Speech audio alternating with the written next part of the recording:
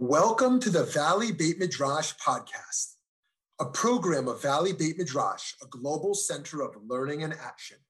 We're bringing you the best in diverse, pluralistic Jewish wisdom, all with the goal of improving lives in our global community. I'm Rabbi Shmuley Yanklowitz. Let's get started. So just to give you all a basic rundown, we are going to look at four verses from the Megillah, sort of delve into what kind of questions might arise when you read those verses, when you read those psukim, and hopefully we'll have some midrashim that will answer some of those questions. So the first verse that I wanted to look at was chapter 1, verse 12. Could I have a volunteer to read it, please? Rosh Shmuley, please. But Queen Vashti refused to come at the king's command conveyed by the eunuchs. Can you pronounce that word again? Eunuchs. Eunuchs. Yes. The king was greatly incensed, and his fury burned within him. Perfect. So already looking at this verse, what are some questions that you read and you go, that's interesting. Why did that happen? Or I don't understand why they use that word, or double language, things along those lines, sort of looking at it from a very Talmudic perspective. Do we have any ideas? Well, his two forms of rage seems repetitious. Perfect. Amazing, right? So we have Vayktsof HaMelech Ma'od, the king was greatly incensed, V'chamaso ba'arabo, and his fury burned within him. So double language of fury, of rage. That's already something interesting that the rabbis certainly pick up on. Anything else? There's one glaring question that is not touched on at all in the literal reading of the Megillah. Well, this isn't really a question per se, but as a woman, I always also have viewed Queen Vashti as a hero, heroine. She refused. Mm-hmm. So she refused to, dance in front of the king and his drunk friends, and So the question that I'm looking for is within that comment. Well, why did she refuse? Why did she refuse? We're not told in the that at all. We're told that the king wanted Queen Vashti to come before him to show her beauty, But aside from that, we're not really told why Queen Vashti said no, And you have to understand that, it's a really big deal to say no to the king. So it had to be a really big reason for why Queen Vashti did not come before the king. That's the question. And presumably this is not the first time this has happened. Probably been requested before. Correct, exactly. This was not a strange request in ancient times for the king to come and and ask the queen, come, dance. It's not great, obviously. But yeah. Obviously, yeah, this is definitely not the first time that the king would say to, Queen Vashti, or that any king would say to his queen, come and dance before me it doesn't even say dance in the Pshat, it just says, come before me in your crown so I can show off how pretty you are, right? That is the main question, and the commentators have a lot of different opinions on that, but I wanted to look, unless we have any other questions that arise from this pasuk is the least question heavy of the psukim that we're going to look at, but I thought we could look at one commentary. This isn't even really a commentary because it's the Talmud that talks about why Queen Vashti refused to come. Would anyone like to read? Why is it the eunuchs who convey the message? Why is it the eunuchs who conveys the message? I mean, my first thought process is that the eunuchs were the guards of the queen's palace. So seemingly maybe King Ahasuerus sent someone to tell Queen Vashti, and you would send the eunuchs. Especially, why is it even relevant? Why he cares so? And to say he commanded her. He commanded her. Well, evidently it was important that perhaps it was important that the king himself did not come and command her. But that it was sent via it was an indirect message, it was certainly beneath the king to go and tell Queen Vashti himself. But that's a great question. So shall we look at Maseches Megillah, the tractate of Megillah, that gives a little insight as to why Vashti did not come. Would anyone like to read? verse states, but the queen Vashti refused to come. The Gemara asks, since she was immodest, as the master said above, the two of them had sinful intentions.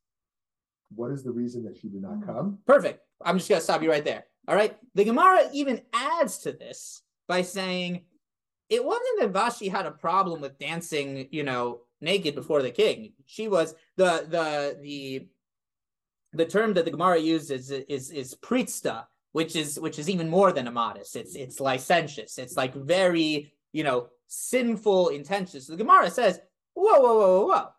It's not even that like we can, use the answer of like, well, Vashti was like embarrassed and she didn't want. No, she was totally fine with that. So if she was fine with that, then what was the reason that Queen Vashti did not come before the king? And the Gemara answers what Rabbi Yossi Bar Chanina says. Rabbi, would you like to continue? This teaches that she broke out in leprosy, and therefore she was embarrassed to expose herself publicly. An alternative reason for her embarrassment was taught in a Braita. The angel Gabriel came and fashioned her a tail.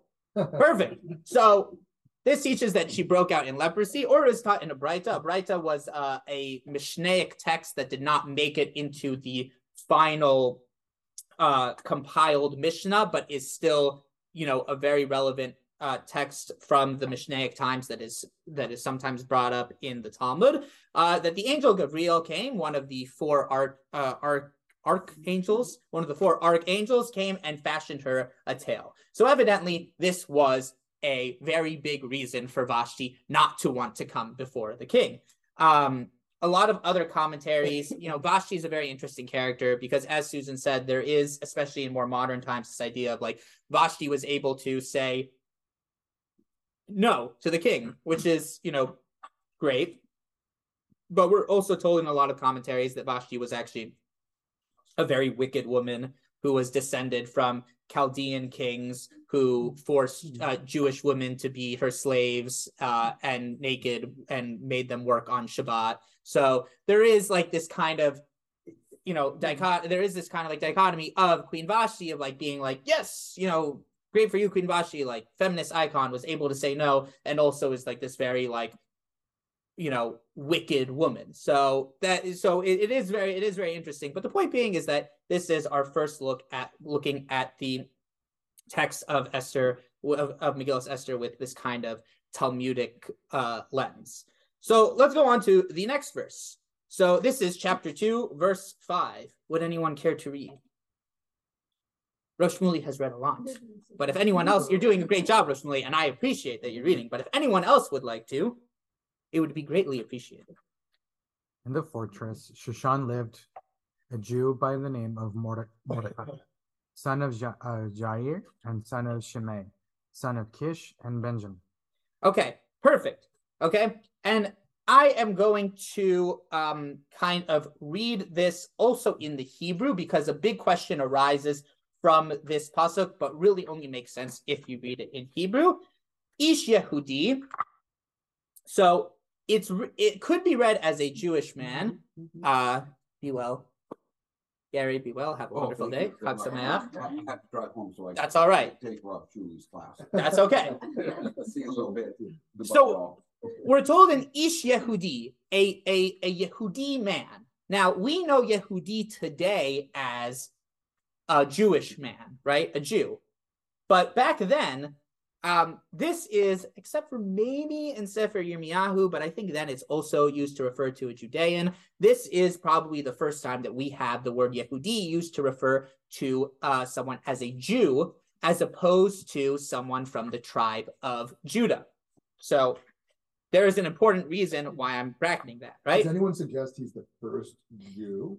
And we talk about Abraham as the first Jew, but like Jew as in like a new category. So certainly the commentators talk about, they ask this question, why was he given this designation of Jew? And now I'm going to spoil the end, right? The reason there's a big question here, I'm going to tell you the question, which is actually not the question that we're going to be looking at, is we're told at the end of the pasuk, of the verse, he was Ish Yemini, a man from the tribe of Benjamin. So if you look at it from someone who was living in the year 586 BCE, you would say, so what was he? Was he from the tribe of Judah, or was he from the tribe of Benjamin? as opposed to reading it nowadays where you're like, he was a Jew who was from the tribe of Benjamin. If you really look at it, what it's saying is he's a man from the tribe of Judah, from the tribe of Benjamin. So which one was it? So there is this, there are a lot of commentaries that explain like why he was given the term Jew. Certainly he was not the first person to follow what we know as the Jewish faith, but there is a lot of commentary that talks about why he was given the term, the name Jew. Some have to do with the fact that he was Yachid. He was unique in his ability to stand up to Haman, and sometimes the letters Hey and Chet can be interchangeable. Some claim it has to do with the term Hodaya, thankfulness, which is where the name Judah comes from in the beginning. But the point being is that there is a lot of commentary that talks about why Mordechai was given this term. So certainly that is one of the big questions of the Pasuk, which is, why was he called an Ish Yehudi if he was from the tribe of Benjamin? Another, what I would consider kind of lamer commentary, is that he was descended from the tribe of Benjamin through his father, but he was descended from the tribe of Judah through his mother, which is like kind of lame. Okay, yeah, I could have come up with that too. But yeah, so that's one of the big questions, right? But it says, but let's read it as Jew for now, because we already talked about that. In Shushan, the capital, Shushan, the fortress, there lived a Jewish man whose name was Mordechai, the son of Yair, the son of Shimi, the son of Kish, a Benjaminite. So what is a big question here? Aside from he was seemingly from the tribe of Judah and also from the tribe of Benjamin. Why list everybody? Why list everyone? Perfect, right? Yeah, okay, maybe you have your father's name, okay, and then maybe what tribe you're from. So maybe it would have made sense to be Ish Yehudi Hayab Shushan Bira Ushmor Mordechai Ben Yair Ish Yamini, right? That would have made sense, or maybe even without the Ish Yamini. Ish Yehudi Hayab Shushan Bira Ushmor Mordechai Ben Yair Ushmor Mordechai Ish Yamini, even without the Ben Yair. What was the need to have all of this ancestry, right? Is it to show respect of lineage? So perhaps, right? So what do you mean by that? So in indigenous tribes, usually say what tribe you're from and who your parents are, to show kind of like the respect of your ancestors. And like they typically have, like back then it was like a caste system. So you would say like, my father is this person of this tribe of this generation, to show like who you are and the respects of like the power rankings of the tribe.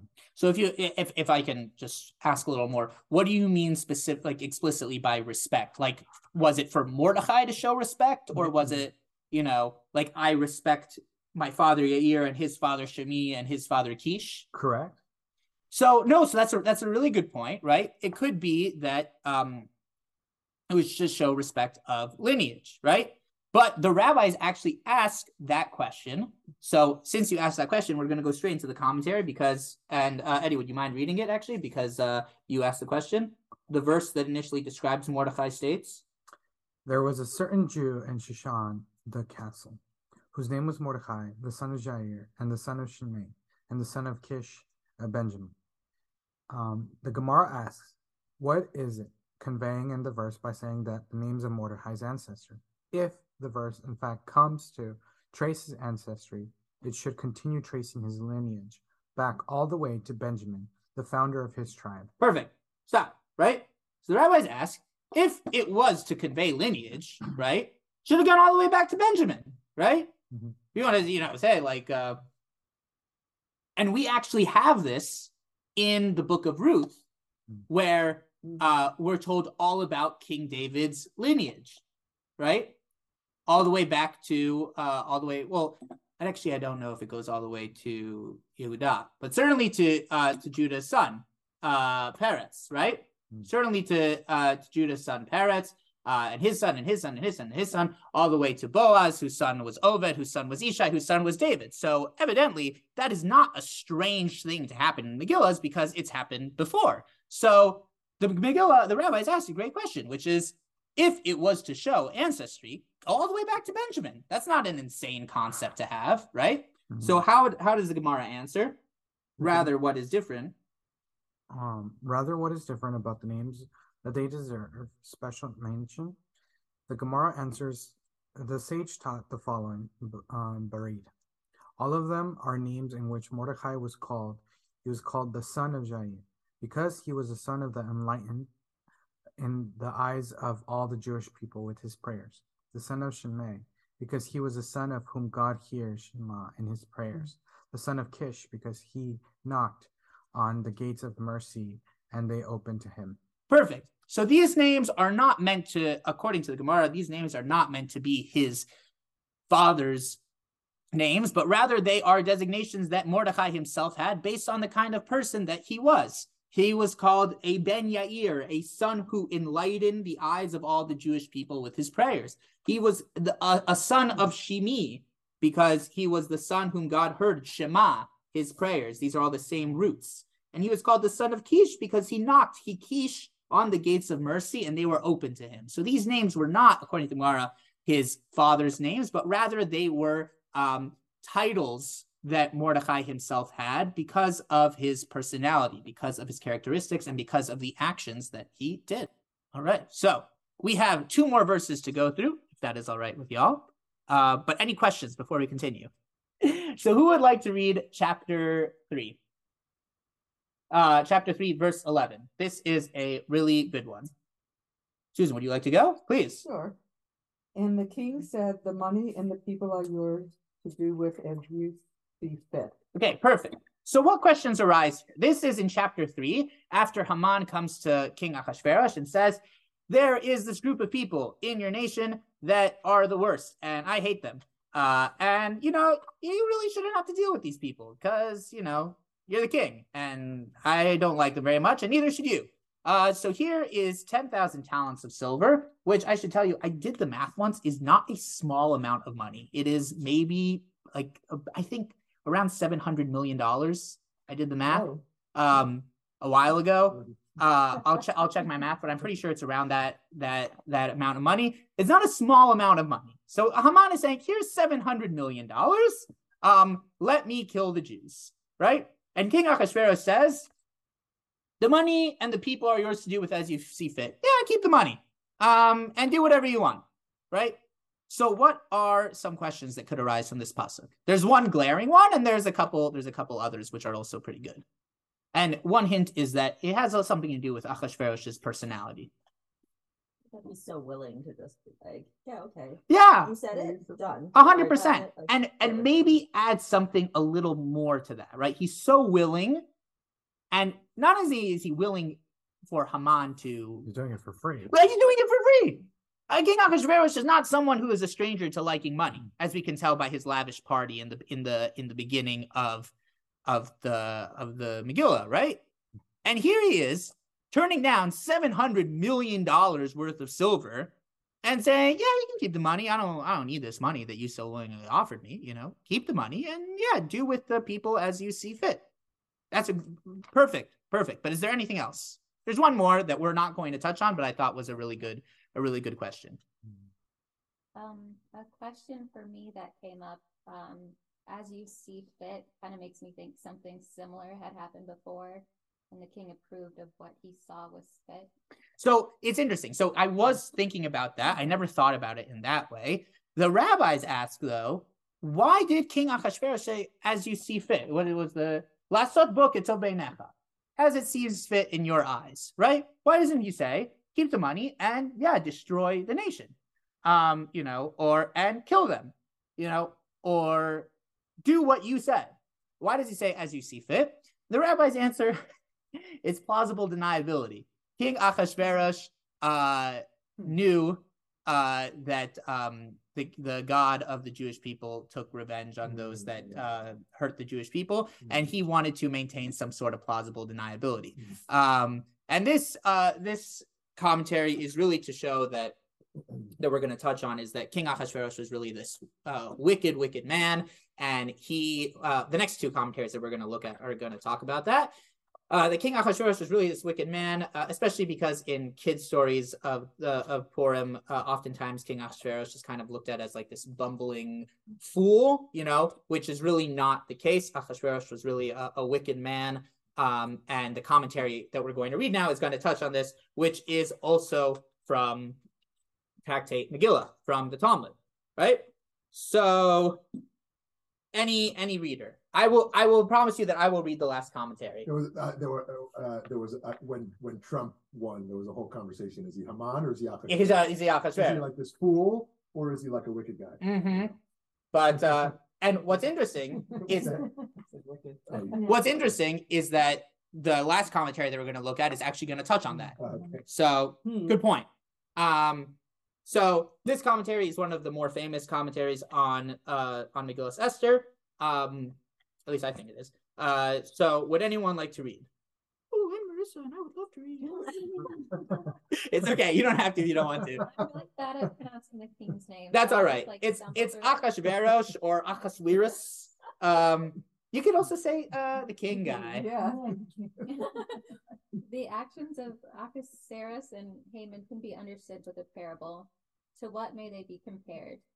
To two individuals, one of whom had a mound in the middle of his field, and the other of whom had a ditch in the middle of his field, each one suffering from his own predicament. The owner of the ditch, noticing the other's mound of dirt, said to himself, "Who will give me this mound of dirt suitable for filling in my ditch? I would even be willing to pay for it with money." And the owner of the mound, noticing the other's ditch, said to himself, "Who will give me this ditch for money so that I may use it to remove the mound of earth from my property?" At a later point, one day, they happened to have met one another. The owner of the ditch said to the owner of the mound, "Sell me your mound so I can fill in my ditch." The mound's owner, anxious to rid himself of the excess dirt on his property, said to him, "Take it for free, if only you had done so sooner." Similarly, the king himself wanted to destroy the Jews, as he was delighted that Haman had similar aspirations and was willing to do the job for him. He demanded no money from him. Yeah, so Achashverosh himself wanted to destroy the Jews. He was the man with the mound, right? And the owner of the ditch was Haman, who came and said, "Sell me your mound, sell me the Jews of your kingdom so that I can kill them." And Achashverosh says, "Take them. I also don't like them." What seems difficult about that is that as soon as Esther is raises her voice of being a problem, he immediately is with her. Correct. As if he didn't care about the Jews at all, one way or the other. So no, so that's a very good point. And that kind of has to do with the plausible deniability aspect. Yeah, right. That this was not a king who was really all in terms of that. We also know, according to commentary, that there were lots of, Hashem's name famously does not appear in Megillat Esther, to really kind of emphasize this fact that Hashem was kind of like behind the scenes in the Megillah. And the commentary really touches on a lot of points in the Megillah where it's very obvious that Hashem really had a hand in that. In chapter 5, we're told that King Ahasuerus extended his golden scepter to Queen Esther to show that she had found favor in his eyes and that he wasn't going to kill her for coming to him without permission. And the commentary tells us that when Ahasuerus saw Queen Esther, that he wanted to kill her for coming in front of him, and that God made it so that she found favor in his eyes, and he didn't do that. So there is a what to say about that there was kind of Hashem had a hand in it, but also again, it's the plausible deniability aspect. And again, that is what we're going to get to in the final parish that we're going to talk about. It's also he says, "Oh yes, let's kill Haman, he's so bad," but just so you know, it can't be reversed.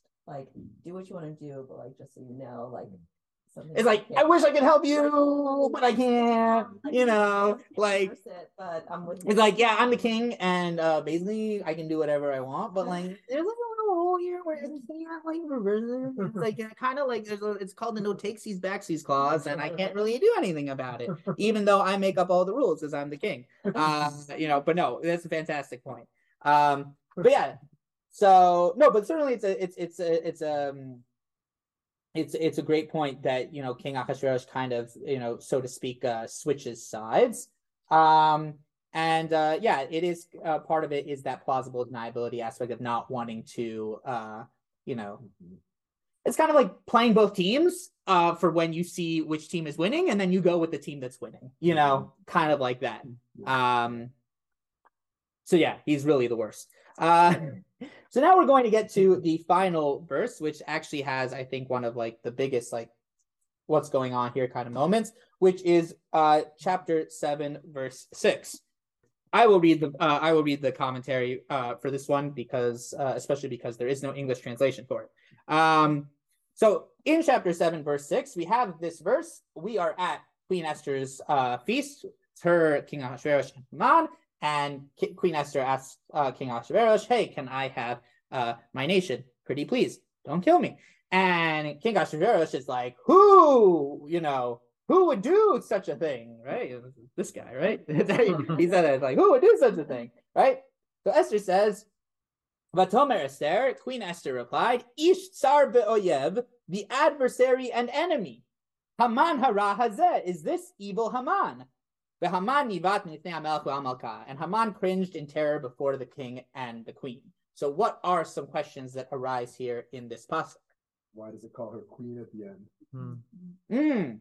And Haman cringed in terror before the king and the queen. And what's interesting is that there is a lot of commentaries that talk about that when the Megillah says Hamelech, but is not followed by Achashverosh, it's meant to have a double meaning, that it's talking both about King Achashverosh and the king, meaning Hashem. So that is a very good point. Why does it say Milifnei Hamelech beHamalka and not Milifnei Hamelech beEsther, Esther Hamalka? Why just Hamalka? It's a great question, the answer to which I do not have, but phenomenal question. Why do we need two words for them, Sar and Oyev? Why Sar and Oyev? And furthermore, and what? And hara. Oh, right, or let me phrase it in a different way. Why does it need to say Ish Sar ve'oyev and Haman hara hazeh? Yeah. It could either be Ish Sar ve'oyev or Haman hara hazeh. So why Ish Sar ve'oyev and Haman hara hazeh? Right? Why do we need both of those? Anything else? That is fine.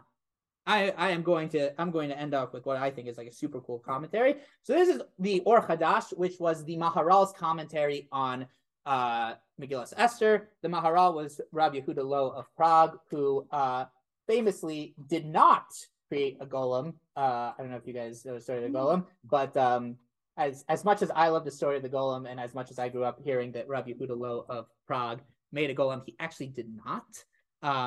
As Rabbi Yisachar Katz famously says to me, he's a rabbi from my rabbinical school, and I like to push his buttons all the time by telling him about how Rabbi Yehuda Loew made a golem, but he did not actually. But what he did do is write a lot of famous commentary. One is the Gur Arya, which was his commentary on the Torah, and here we have the Or Chadash, which was his commentary on the Megillah. So he says as follows: Aval beGemara, but in the Gemara, Megillah Tet Zayin Amud Aleph, in the tractate of Megillah, page 16a, Amru Kach, Vatomer Esther Ish Tsar ve'oyev Haman. It says as follows: Esther says, Ish Tsar ve'oyev Haman harazeh. Melamed she'ayta Esther mechaveh yada klapei Achashverosh, uva malach v'satar yada klapei Haman ad kan. It teaches us that Esther pointed her finger towards Ahasuerus when she said, Ish Sar ve'oyev. When King Ahasuerus said, who was it who did this, that sold your people to be killed? When she said, Ish Sar ve'oyev, she pointed to Ahasuerus, and an angel came and moved her finger towards Haman. Full stop. That's what the Gemara says. So then the Maharal adds, V'kasheh. And this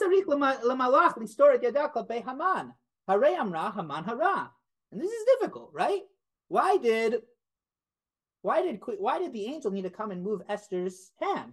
She did say Haman hara hazeh. Evidently, the point is that the reason the angel moved Esther's hand was because if she had accused the king of basically being the evil guy, that would not have gone well for her, even though that was true, right? So what was the need to move her hand if she said Haman hara hazeh, right? And it seems that this is the perush, this is the explanation. Because the king asked, who was this that did that sold your people to be killed? Haman hara bilvad. If Because if Esther had just said Haman hara and had not pointed towards Achashverosh, Esther would have been saying a lie. Because it wasn't just Haman, it was Achashverosh too. Ukti pateilim dover shkarim lo yichon. And it's written in the book of Psalms, one who speaks lies will not bring salvation, so to speak, will not triumph. Because what could Haman have done if Achashverosh had not stole the Jewish people and given them in the hands of Haman? And from words of lies, from lies, the redemption will not come, as it says in the book of Psalms. One who says lies will not triumph. L'chach amra Esther ish tsar. Therefore, Esther said ish tsar, the adversary. V'aya mechaveh klapei Achashverosh ki atzar asher hu mechaveh biyada alav hu amocher. Therefore, Esther said the adversary and pointed towards Achashverosh, because the adversary is he who she pointed towards, as he was the seller, the one who sold the Jewish people to Haman. Ve'amra ve'oyev Haman hara, kilomar ki elu shnehem asu, Achashverosh ve'Haman hara, al yedei elu shnehem haya zeh. And he then said, ve'oyev Haman hara, the enemy, the evil Haman, to say, as if to say, both of them did this, Achashverosh and Haman hara, and the evil Haman. By both of their hands, this came to pass. Ukidei shelo tavo Esther lidei sakana, ma she'amra Achashverosh itz ish sar, l'kach ba malach v'sadrak labei Haman. And so that way, Esther would not come to the hands of danger. She would not put herself in a dangerous situation when she said ish sar and pointed towards Achashverosh, when she said the adversary and pointed to Achashverosh, and therefore the angel came and moved her hand towards Haman. Ve'ein haperush ma shektiv hazeh shotzia Esther milat hazeh mipia, rak ma shemechaveh yada klapei Haman hu kemo milat zeh. And there is no explanation of what is written hazeh that came out of this, right? Haman hara hazeh, this evil Haman that came out of Esther's mouth. Just that what she pointed towards Haman is like the word zeh. Ki charesh she'eno yachol ledaber v'hu meramez, davar zeh nechshav davur lechol davar. L'chach tiv Haman hara hazeh, chach ireh lefaresh. Because one who is a cheresh, which was known as a deaf mute in the time of the Talmud or in the commentaries, that is not able to speak, but is able to hint, so to speak, with their hands, this is thought to be as, having spoken the word. And therefore it's written Haman hara hazeh. So kach ireh lefaresh. So essentially, the two questions that are answered here is, why was it necessary to have both ish sar ve'oyev and Haman hara hazeh? And the question that the Maharal answers at the end, that is not asked in the beginning, is, why does it need to say hazeh? It could just be ish sar ve'oyev Haman hara. Why does it need to say this Haman hara? And it explains that when someone points, it's as if they're saying, this one, right? This one. So evidently, according to Maharal, Queen Esther did not actually say ish sar ve'oyev Haman hara hazeh. She said ish sar ve'oyev, pointing towards Achashverosh, and then her hand was then moved towards Haman, and she said Haman hara, and her hand essentially said hazeh, this Haman hara. So these are just some interesting commentaries that I thought answered some pretty good questions about the Megillah. And I guess we have a little bit of time. If you guys have any questions, I'd be happy to answer them. I like that it talks about the power of the point. The power of the point, yeah, 100%. 100%. And it was important that they sort of touch on this fact that Queen Esther, really emphasizes the fact that, Achashverosh really had a pivotal moment to play. And that's sort of kind of what we were talking about, what you mentioned about Trump, which was this, I try not to bring politics into what I do, but, because you brought it up, and it's because even if you can argue that perhaps he is not Haman, certainly he enables Haman's, which one can argue is just as bad, and certainly one cannot succeed without the other. What can a Haman do if the Achashverosh does not sell him the people? And I think it was also important to note that, that Esther could not tell lies, in the sense that, you know, it was not enough to just say that Haman was the bad guy, but also Achashverosh was the bad guy. But also through Achashverosh, we were able to get some sort of Geulah in that regard.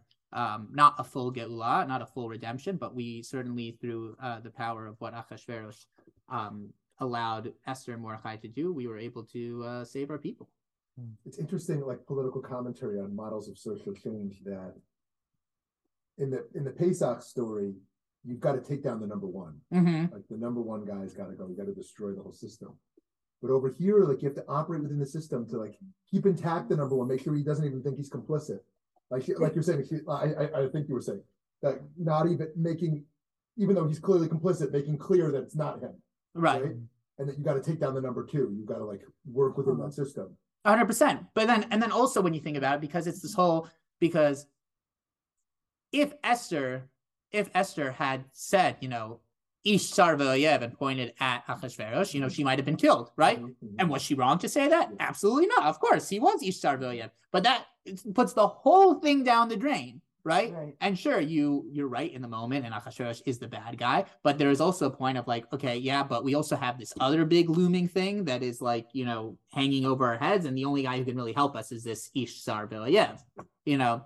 And versus in the Pesach story, where it's really just, you know, Hashem who, you know, really comes in and just, you know, kicks butt, takes names, because that's what Hashem can do, you know. But certainly when Hashem is working behind the scenes, you also have to, you know, kiviyachol, work behind the scenes, you know. And there's also, like, some fascinating commentary. I think it's, like, the most beautiful commentary in all of, it's, like, one of my favorite ones, which is at Yetziat Mitzrayim, at the Exodus from Egypt. There's the whole story of Paro wanted the Jews to leave Egypt immediately. And Moshe says, you know, are we going to leave like thieves in the night? No, we are going to leave in the midday, where everyone can see us. And, you know, Hashem kind of adds, and let anyone who wants to try and stop them come and try, and we'll see what happens. And this kind of, you know, there you did not need to operate within the system, because Hashem's the system, you know. And the unfortunate truth here is that you kind of have to operate within the system. And that's one of the reasons why we don't say Hallel on Purim, in addition to the fact that it's not a holiday that was mentioned in the Torah, and is also not a holiday that took place in the land of Israel. It is also, we are not completely free at the end of the story. We do not have our own sovereignty at the end of the Purim story. We are still slaves to Achashverosh. In all the holidays in the Torah, the only thing that we're slaves to is Hakadosh Baruch Hu, is Hashem. And I guess in Hanukkah, we got our sovereignty from the Seleucids. But in this story, sure, we're saved, but we are still not our own sovereign people, which is another reason why we don't say Hallel on Purim. I've always been confused by that not being in Israel, because Pesach is not in Israel. But it's in the Torah. You're saying if it's rabbinic. If it's in the Torah, Hallel. Okay. If it's in Israel, Hallel. But if it's not in Israel and it's not in the Torah, no Hallel. Right. It's also like, it's nice with like the Pesach story. It's like this obvious, like, God is here, God is speaking, God is like taking us out. And here it's like more of like a modern day, like, where's God? Like, we're suffering, where's God? And it's like God is hidden in all the like little spaces, like Hamela. Right. But which is really important to say, that even though which is why I love this story so much, because it really reaffirms faith in the modern era, in the sense that, sure, you know, faith, so to speak, was easy in the times of Pesach, because you had all these miracles. And yeah, totally. Yeah, I believe in Hashem, you know, splits the sea. Yeah, totally. But in this story, there is still an emphasis of Hashem, even though Hashem is nistar, even though Hashem is hidden, so to speak, that Hashem is not any more or less present in this story than he was in the Pesach story. It was just different. And in today's day and age, yeah, things are more similar to Purim than it is to Pesach, but Hashem is still there, you know, hidden, but still there. There's been this conversation in the Russian-Ukrainian war of like, how do we have Putin save face? Like, how do we have him save face to feel like You know, he's won, and we can let him go, because shaming the king only brings more rage. But if you let him save face and either blame someone else or claim the victory. Right. He's also it's a different way. I mean, it's a different way to deal with evil. Yeah. Is to to appease them. Right. And he's still an Ish Sar V'Oyev, and sure, by calling him an Ish Sar V'Oyev, you're not what's that? Oh, the time. Oh, the time. Yeah, I'm gonna end now.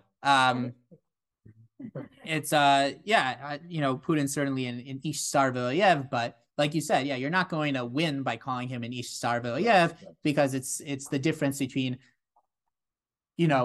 saying what's right and saying what it takes to sort of keep the peace and really win. Very nice. Thank you for learning with me. Thanks for joining us for this episode of the Valley Beit Midrash podcast. Remember that you can join our email list at valleybeitmidrash.org to stay up to date on new programs, learning opportunities, and more ways to stay connected. If you enjoyed learning with us today, support our work by making a donation at valleybeitmidrash.org/donate. Join us next time as we continue to work together to build a better world. Thanks for listening.